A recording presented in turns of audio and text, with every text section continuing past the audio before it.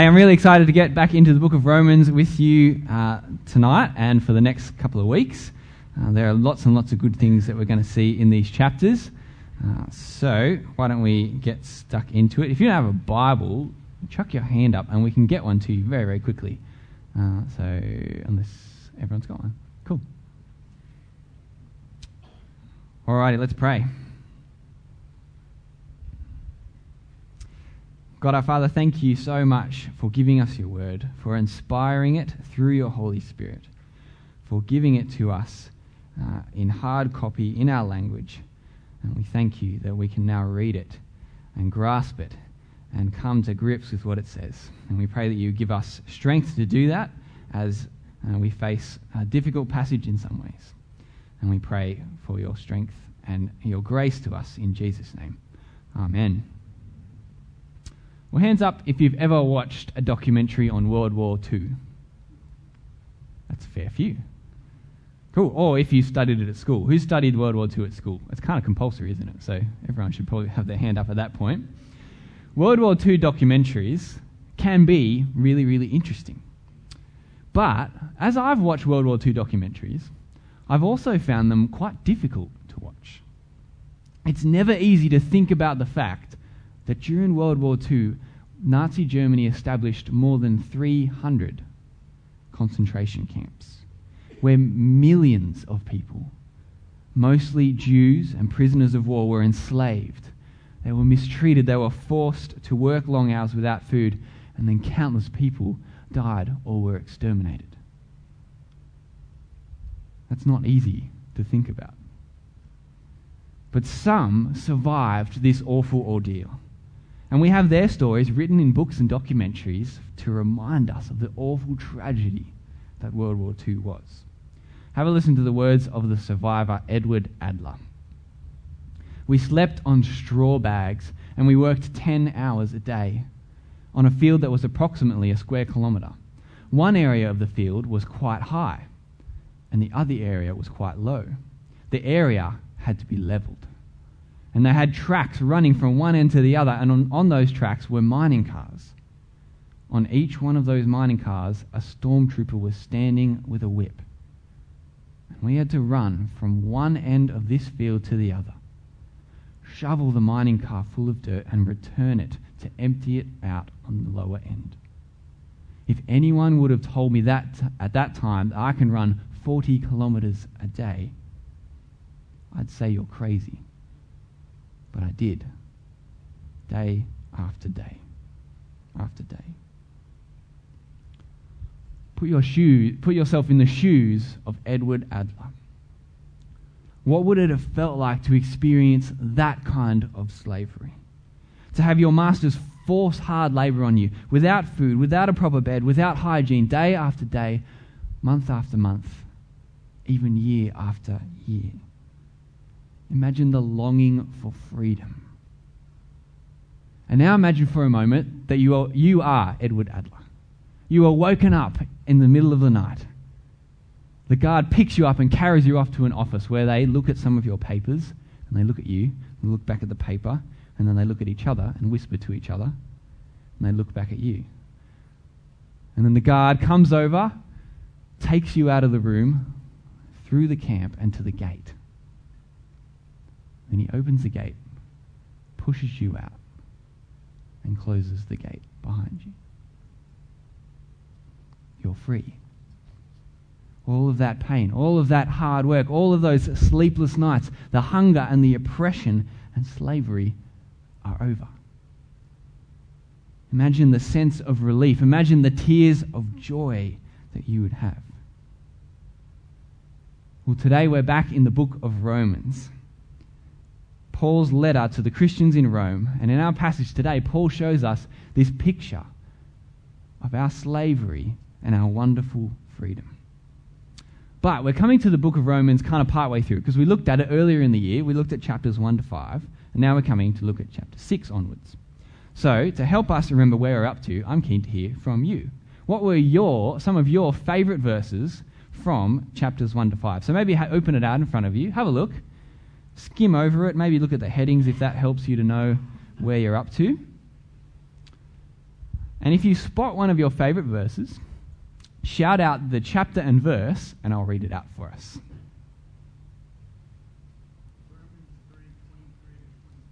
Romans 3:23-24. Have a look at that one. Paul says, "For all have sinned and fall short of the glory of God.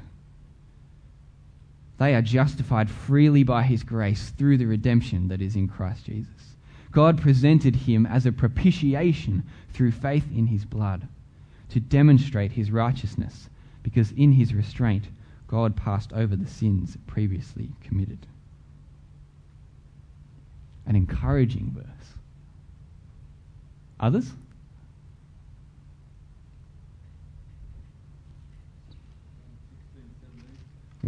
Chapter 1, 16 and 17. It says, "For I am not ashamed of the gospel, because it is God's power for salvation to everyone who believes, first to the Jew and also to the Greek. For in it God's righteousness is revealed from faith to faith, just as it is written, the righteous will live by faith." A wonderful picture of the power of the gospel, that God can save people who have faith in Jesus. Cool. Other verses? 5 verse 1 and 2. Let's have a look. "Therefore, since we have been declared righteous by faith, we have peace with God through our Lord Jesus Christ. Also through him we have obtained access by faith into this grace in which we stand, and we rejoice in the hope of the glory of God." That verse is about our present having peace with God, and our future, the hope of glory, sharing in God's glory. Cool. Other verses? 5, 6, and 7 says, and 8. Okay. 6 says, "For while we were still helpless, at the appointed moment, Christ died for the ungodly. For rarely will anyone die for a just person, though for a good person perhaps someone might even dare to die. But God proves his own love for us, in that while we were still sinners, Christ died for us." I'm glad we added 8. That's good. Any last takers?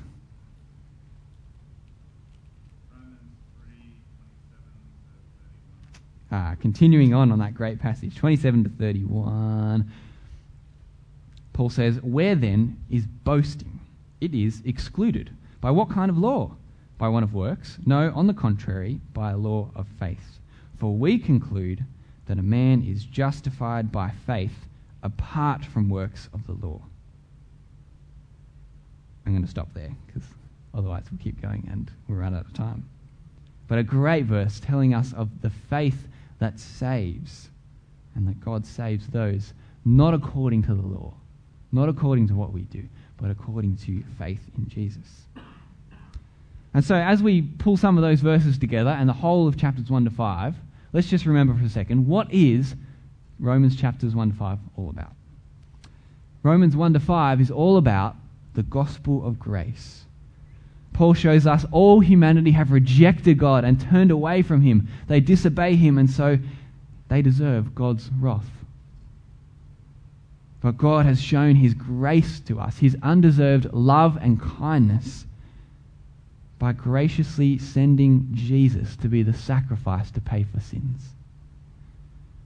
Romans 1 to 5, all about the gospel of grace, God graciously saving sinful people, if only they will have faith in Jesus who died in their place. But Romans chapter 6 takes a turn in a little bit of a different direction. So, in chapters 1 to 5, Paul tells us the gospel of grace. He spells it out for us. But now Paul starts focusing on how the gospel of grace affects our now and our eternity. And all along the way, at different points, Paul mentions the law. I don't know if you've noticed that. The law this, the law that. The Jewish law he's talking about, the Old Testament law, God's commands to Israel so that they could live in the land his way. And from time to time, Paul shows us how the Old Testament, the law, fits with the gospel of grace. How do those two things work together? And we can see it in the verses just before our passage. So look at chapter 5, verse 20. It says, "The law came along to multiply the trespass, but where sin multiplied, grace multiplied even more. What is Paul saying about the law here? What happened when God gave Israel the Old Testament law? It multiplied the trespass. It made Israel more sinful. The law which God gave them, which was meant to be a good law, to give them a prosperous life, actually showed them to be sinful and caused them to sin more because, as we read in our Old Testament, they saw the commands and they decided to disobey them, to break them, time over time, even though God gave warning after warning. They knew that the law was right and good, but they did what was wrong, and so they were made more guilty. The trespass was multiplied.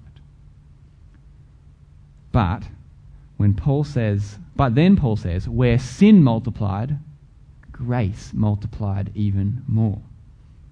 What does he mean?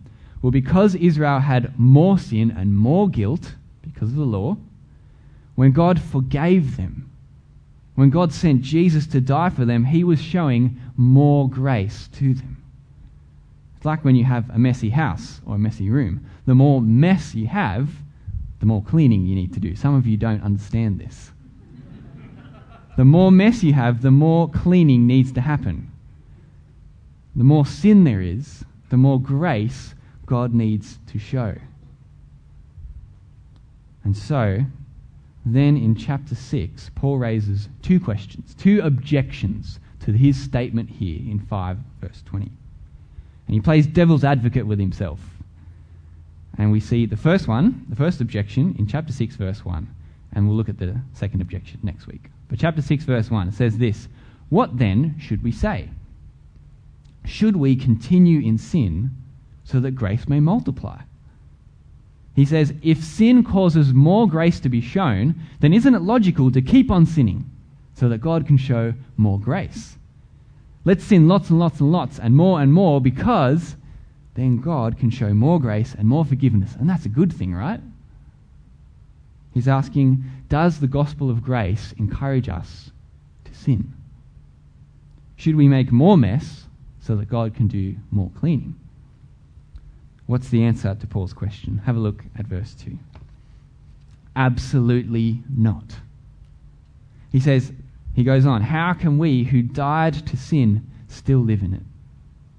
Or are you unaware that all of us who were baptized into Christ Jesus were baptized into his death? If more sin equals more grace, shouldn't we keep on sinning? No way. Don't even think about it. Not a chance. Don't entertain the thought. Why? Paul says we have died to sin. What does that mean? Well, have a close look at verse 3. Paul says, when you were baptized, in a sense, you have died like Jesus died. Now, that doesn't mean that baptism saves you, or that if you are not baptized, that you are not a Christian. No, Paul is using baptism to mean becoming a Christian. And baptism is the symbol that you have received the grace of God and you are saved. Now, Paul is saying, when you become a Christian, you are united with Jesus. Your identity is tied up with him, so much so that what happens to him happens to you. And so Jesus died. Jesus died, and so your old self died. Jesus was buried, and so your old self has been buried with him. Jesus was raised from the dead, and so one day we too will be raised physically for eternity. But in the meantime, Paul says we have been raised spiritually to have new life in Jesus because we are united to him. This is the wonderful news of the gospel, isn't it? When we have faith in Jesus who died for us, God justifies us. He forgives our sin. He declares us righteous in his eyes. And we are given a fresh start. It's like we've died and we are given new, justified, different life. A life of joy and freedom instead of despair and frustration. A life of following Jesus instead of disobeying him. And I think the best way to describe this is caterpillars. When a caterpillar goes into a cocoon, its caterpillar life ends. And soon enough, butterfly life begins. Caterpillar life is dead and gone, but now new butterfly life is here. I'm not saying that any of you remind me of caterpillars or butterflies, or that butterflies are better than caterpillars. You might like caterpillars better. I don't know. Just that when a caterpillar becomes a butterfly, it's not a caterpillar anymore. Caterpillar life is gone and butterfly life is here.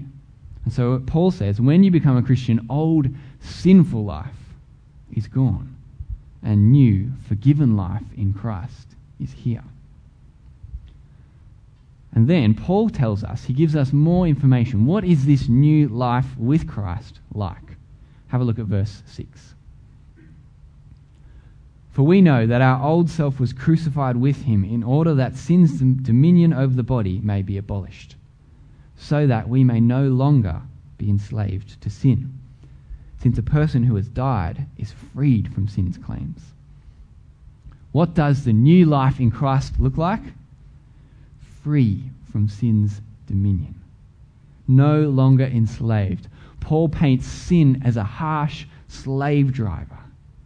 Before we know Christ, sin rules our life. It is our master. We obey it and we do what it says, and God's wrath is on us because of it. But when you become a Christian, your old life dies with Jesus. You are not a slave to sin anymore because you can't have a dead slave. We are released from slavery to sin. It's no longer our master. And so the Christian life is not meant to be one that is full of sin, one that is characterized by sin, one that is enslaved to it. No, instead, it's meant to be at the second half of verse 4. Paul says, just as Christ was raised from the dead by the glory of the Father, so we too may walk in a new way of life. We have died to sin with Christ and been raised with him. Why? For the purpose of walking a new life with him. No longer enslaved to sin, but living for Jesus. When the butterfly emerges from the cocoon, it doesn't go back to caterpillar life. It doesn't crawl along like a caterpillar anymore. It doesn't think about being a caterpillar. It's a butterfly. It flies because it has wings. Paul says when you become a Christian, you leave your old life of sin behind and you are given a new life. It's as if you were enslaved in a concentration camp. But you had your number called, you had your document signed, and you were released. All of that hard labor and pain and sadness is over. You are free to live a new life. And Paul says you have been set free from sin. It is not your master anymore. And if you are here and you are not yet a Christian, you have not accepted that gift of being declared righteous, you have not put your faith and trust in Jesus and been united with him. If that is you, then Paul says you have not experienced this freedom that he is talking about. He says you are a slave to sin. And sin is a master who does not treat you well. And sin means that God's terrible wrath is on you. But you can be free. You can put your faith and trust in the Lord Jesus, who died and rose to pay for our sin and to save us from slavery to it. So come and get to know Jesus and know the joy of forgiveness and being saved from sin. But for those of us who are Christians, at this point, we're panicking a little bit, aren't we? Paul says that the Christian life is not characterized by sin. Does that mean that once I become a Christian, I shouldn't be sinning? What do you mean, Paul? Well, we know Paul knows this well. While we were in this body of flesh, while we are in this sinful world, we are still bombarded with temptations and we still sin daily. If Paul thought that a Christian would never sin, he wouldn't have written this chapter. he wouldn't have needed to. But Paul knows well that the Christian life is one of continual struggle with sin until Jesus comes back. Continually putting away the sinful life to put on the new righteous life. The Christian life has bumps in the road. But God has graciously given us his word, and he has given us his Holy Spirit and each other to make us more like Jesus. So what Paul is doing in this chapter is putting things into perspective. He's showing us how illogical it is for us to keep sinning. God has saved us from sin to live a new life for him. So why should we keep on sinning? It doesn't make sense. But sadly, that's what we do. It's what we do when we forget the gospel of grace and when we forget the holiness and fear of God. It's what we do when we trust in ourselves and not God. It's what we do when we let our desires get the better of us and we ignore God's word. It's what we do when we put our interests before others and we mistreat each other. It's what we do when we listen to what the world says and we chase money and stuff and comfort and things that pass away. It's what I do when I choose to serve myself instead of loving my wife. It's what I do when I choose not to pray but I rely on my own strength, as I so often do. Paul knows this struggle all too well. He knows that the Christian life is a constant struggle with sin, and so he calls us to action in verses 11 to 14. He says sin is not the right response to the gospel of grace. He says the right response to God's grace is to fight sin with our mind and with our actions. Let's have a look at verse 11. So you too consider yourselves dead to sin, but alive to God in Christ Jesus. Therefore do not let sin reign in your mortal body. Paul says we are dead to sin, but we need to consider ourselves dead to sin. It actually requires a shift in our thinking. We need to purposely determine sin will not rule over my life. I am dead to it, and I am alive to serve God. Paul says, fight sin with your mind, consider yourself dead to sin. But he also tells us to fight sin with our actions. So have a look at verse 13.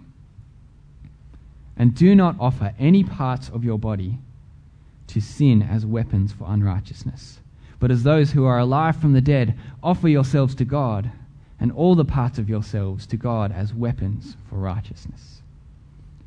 The right response to the gospel of grace, it involves a shift in our thinking, but it also involves a shift in our actions. He says, do not offer the parts of your body to destructive purposes, to be weapons for sin. Do not offer your hand to stealing or your tongue to lying. Do not offer your feet to walking away from your responsibilities. Do not offer your mind to thinking you are better than others. Do not offer your mouth to drunkenness. Do not offer your eyes to lust. The list could go on. But Paul also gives us the flip side. In response to God's grace, we need to replace sin with righteous living. So offer your hands to help someone who is in need, or cook them a meal. Offer your tongue to encourage people and to tell them the life-giving gospel of Jesus. Offer your eyes to reading God's word and your voice to praying to him. Think about each part of your body and figure out how you can use it as a weapon for righteousness. The gospel of grace says that we have been united with Jesus. We have died to sin, been raised to new life to live for him. So Paul says, consider yourself dead to those sins. Do not let them reign. Do not offer yourself to them, but offer yourself to God as weapons for righteousness. This is the Christian life, a life set free from the penalty and slavery of sin. The gift of new forgiven life where we grow more and more like Jesus, continuing to count ourselves dead to sin and offering our lives to serve the God who has so graciously saved us. Let's pray for his help.